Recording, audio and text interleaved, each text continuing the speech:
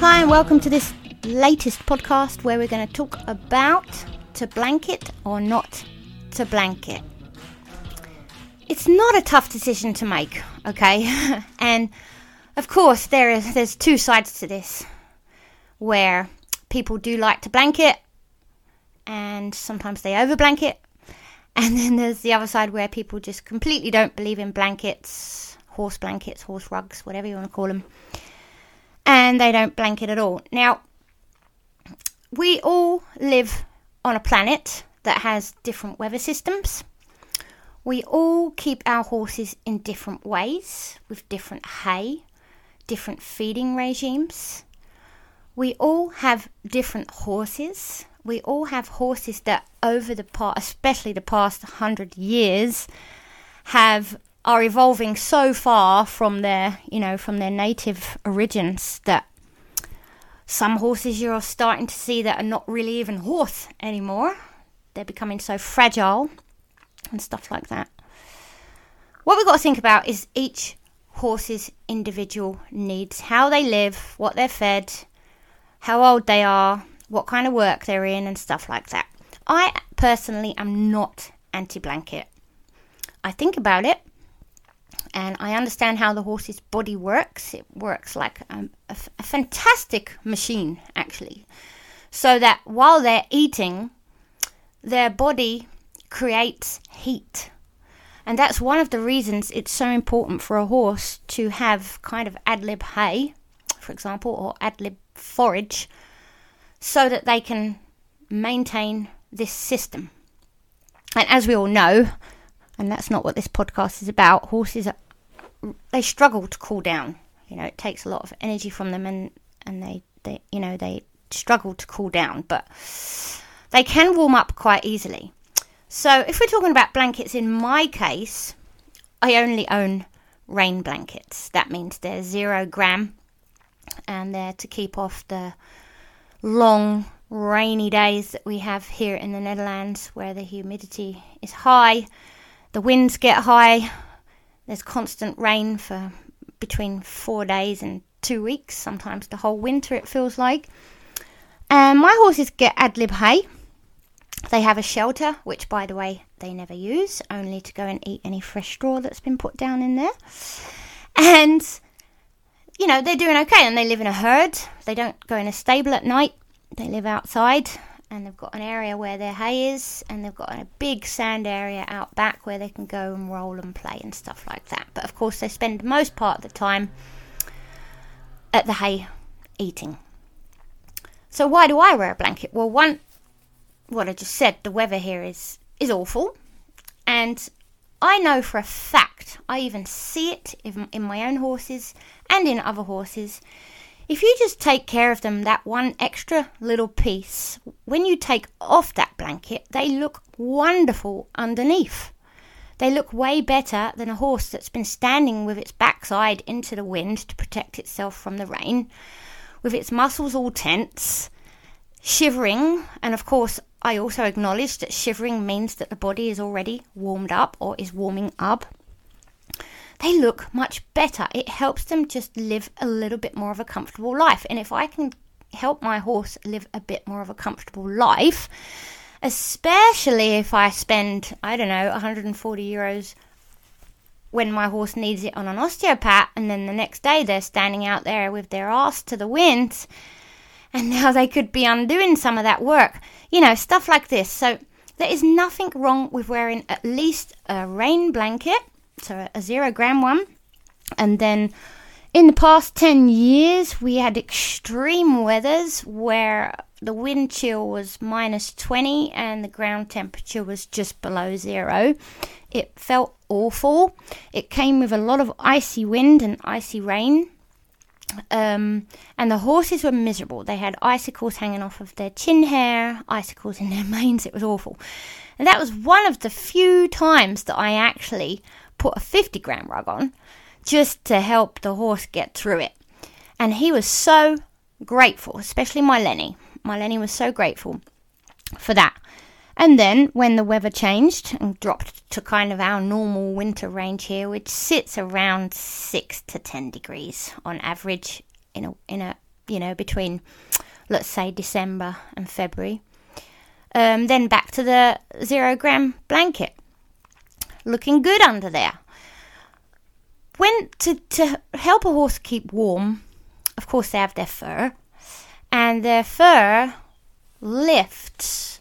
It's got a name. It's called piloerection. So the hair will lift in order to allow the body heat and the warm air to kind of circulate against the skin in order for the horse to, keep warm. That's pretty much the dumb science of me explaining that. If you wear 50 gram plus blankets, then you may be debilitating that. You may be preventing the hair being able to lift and create this warm vacuum underneath. So over blanketing, yes, indeed, it can make horses cold. It can make them colder. So we have to be really careful about why we're blanketing for each individual, what they need, and does it need to change along the way. We need to adjust. If we shave horses, clip them, and I actually don't do that anymore. I used to. I don't need to at the moment. I'm not in sports. The horse doesn't need that to happen so much that, I'm worrying about them drying off in the winter and they could get a chill. But I'm not against it. That could change if I was to get into more sports or, working with the horse in such a way that, they were getting pretty hot in the winter, then definitely I would shave. But again, we also have to be careful there, because if we shave the horse's hair off, of course we are removing the full effect of the piloerection happening. So therefore, the circulation of the warm air against the skin is reduced. But it still happens. Unless you shave them bald, which I don't think anybody does. I sure hope they don't. It's still there, especially if the horse is in a stable at night. While they're eating, their body is still producing, this vacuum to keep them warm.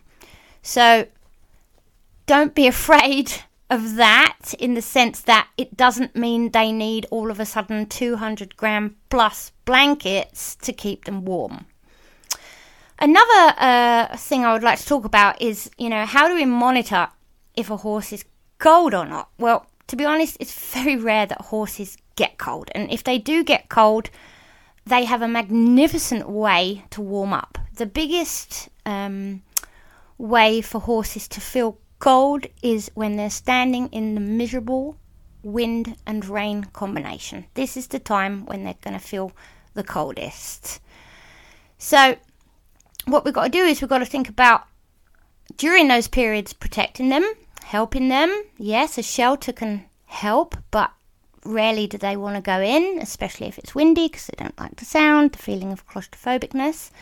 Even if there's thunder and rain, they're not often going to go in there. Some horses do, but most don't.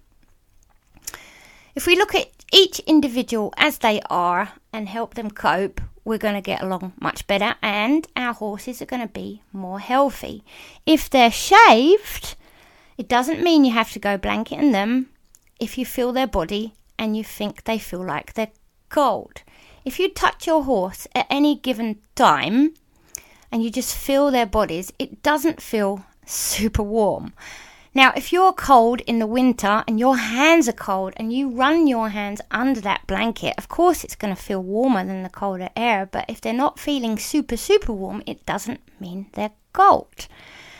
Their core temperature can stabilize at a range of around 25 degrees up to and below 0 degrees. So, and even then, it could be lower temperatures. I can't think off the top of my head the exact temperatures, but again, this is where the individuality of each horse comes out. And when I say individual, I'm also talking about their breed. If we look at breeds like Icelandic Fjord Haflinger, they are designed and born to live in ice and snow.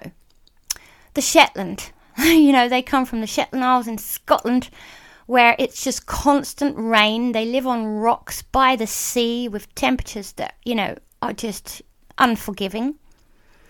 Stuff like that. Now, if we look at Spanish horses, Arabians, well, they're a desert horse. And in the desert, the temperature can get below the zero quickly. Spanish horse, well, they're also kind of, depending on what breed they are in the Spanish, Portuguese, Brazilian ranges, are either mountain horses or range horses. So that means they're designed to live on the flatlands close to the mountain range, or in hills and stuff like that. Working horse as well, they are pretty tough and oftentimes are treated like they're glass and they're going to break. They are tougher than they look, but they have to be healthy. They have to have constant access to good food, good roughage, to the point that, they're able to stabilize their own bodies and to keep warm. If we're looking at breeding, how breeding has evolved, and unfortunately it is going downhill with regards to, bad breeding lines, diseases and genetics, the wrong genetics being bred into our horses. They are nothing like they was compared to the 70s and before that. We're losing the nature in them. I don't believe that's got so much to do with blanketing them. I think that's got to do with just simply bad breeding. And we have to find a way how to help stop that, the bad breeding, and bring back more of the native blood. That could be a really nice subject for another podcast, actually. So going back to the blanketing, if you feel like your horse could benefit from wearing a blanket, wear one. Don't judge how they are feeling temperature-wise, whether if they're cold or not, by touching their bodies, especially by putting your hand under their blanket. The best monitor, actually, and still it's not really a monitor, is to feel behind their ears, and you will find that behind their ears is oftentimes the warmest place on their body, except for between perhaps their legs, their hind legs especially. Or you take their actual core temperature, and taking their temperature, rectal temperature, doesn't always give the indication of the fact that the horse is feeling cold. But if you, for example, over a period of a month, took the temperature every day, twice a day, so in the morning and in the afternoon, you're going to see ranges happen. Oftentimes, mares are warmer in the morning. I noticed this with my Mia. We had a strangles epidemic in our province in the Netherlands here a few years back, and I took her temperature twice a day, every day, just to make sure that she was not showing signs of infection. And it was really interesting to just observe her ranges, the different ranges. And I got to speaking with other people, and they too said that their temperature was a bit higher in the morning. Super interesting. My Lenny, he had a good core range, pretty much literally 0.2 difference here and there, but it was pretty steady. During that time, it was February. We had some pretty cold, nasty weather. It was awful because some of the horses were isolated and, put in a field far away as possible from the main part of our barn to be isolated to get over this terrible infection.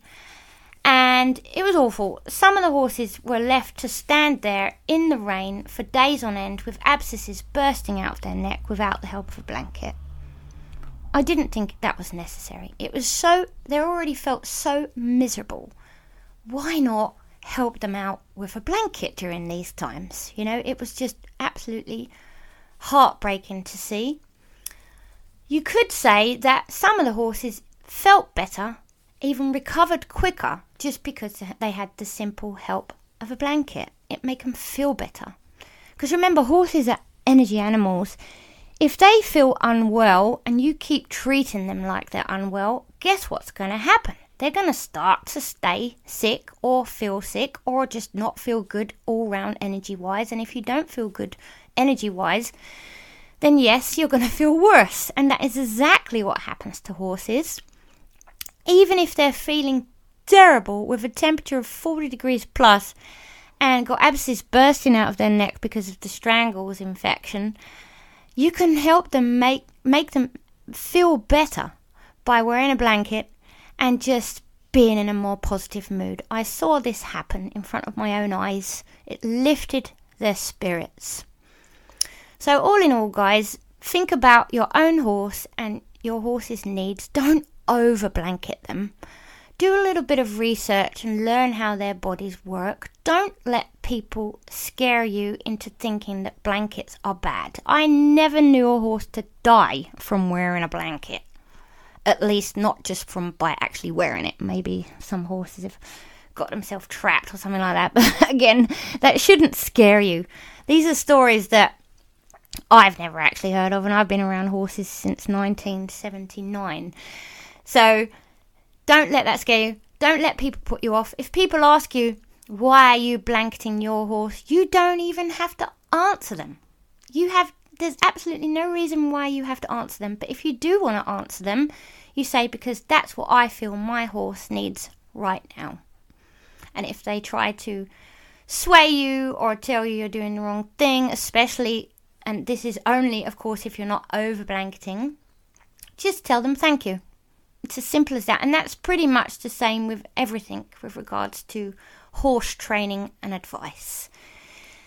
Okay, if you do your research and you are comfortable in your decisions, then it's fine. It's really fine. And you know that you are doing the absolute best for your horse.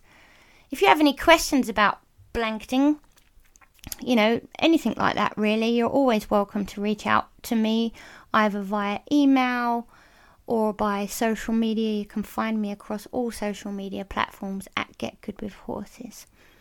So I hope this podcast was useful, and I hope you tune in next week for a new episode. Bye for now.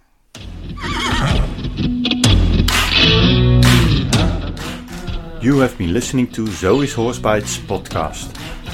Powered by Get Good With Horses courses and online training academy by Zoe Code.